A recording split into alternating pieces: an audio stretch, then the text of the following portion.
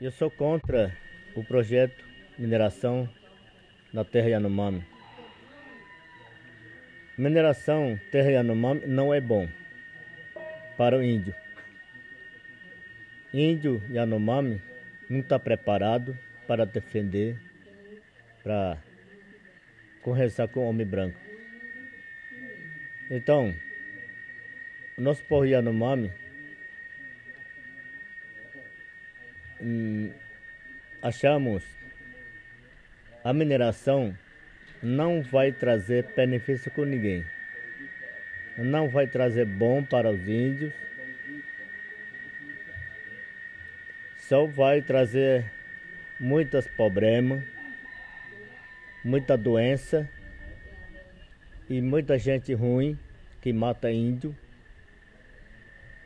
Então, nós, povo Yanomami, não queremos o Congresso Nacional prova, o presidente assina a projeto de lei, mas não queremos aceitar. Então, tem que respeitar com a nossa terra. A terra é patrimônio que protege nós. Então, para nós, índios, a terra pertence para nós, para plantar, para caçar, de saúde e moradia, para morar o resto de vida. A ajuda de você é muito importante para ajudar nós, que o que nós estamos precisando,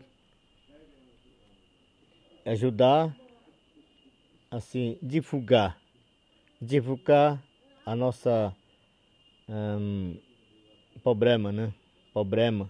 Não ajuda de dinheiro, né? Ajuda de dar apoio para falar com o homem branco, para eles escutar e se respeitar e deixar nós ficar em paz nessa terra. Essa que é a minha mensagem para todos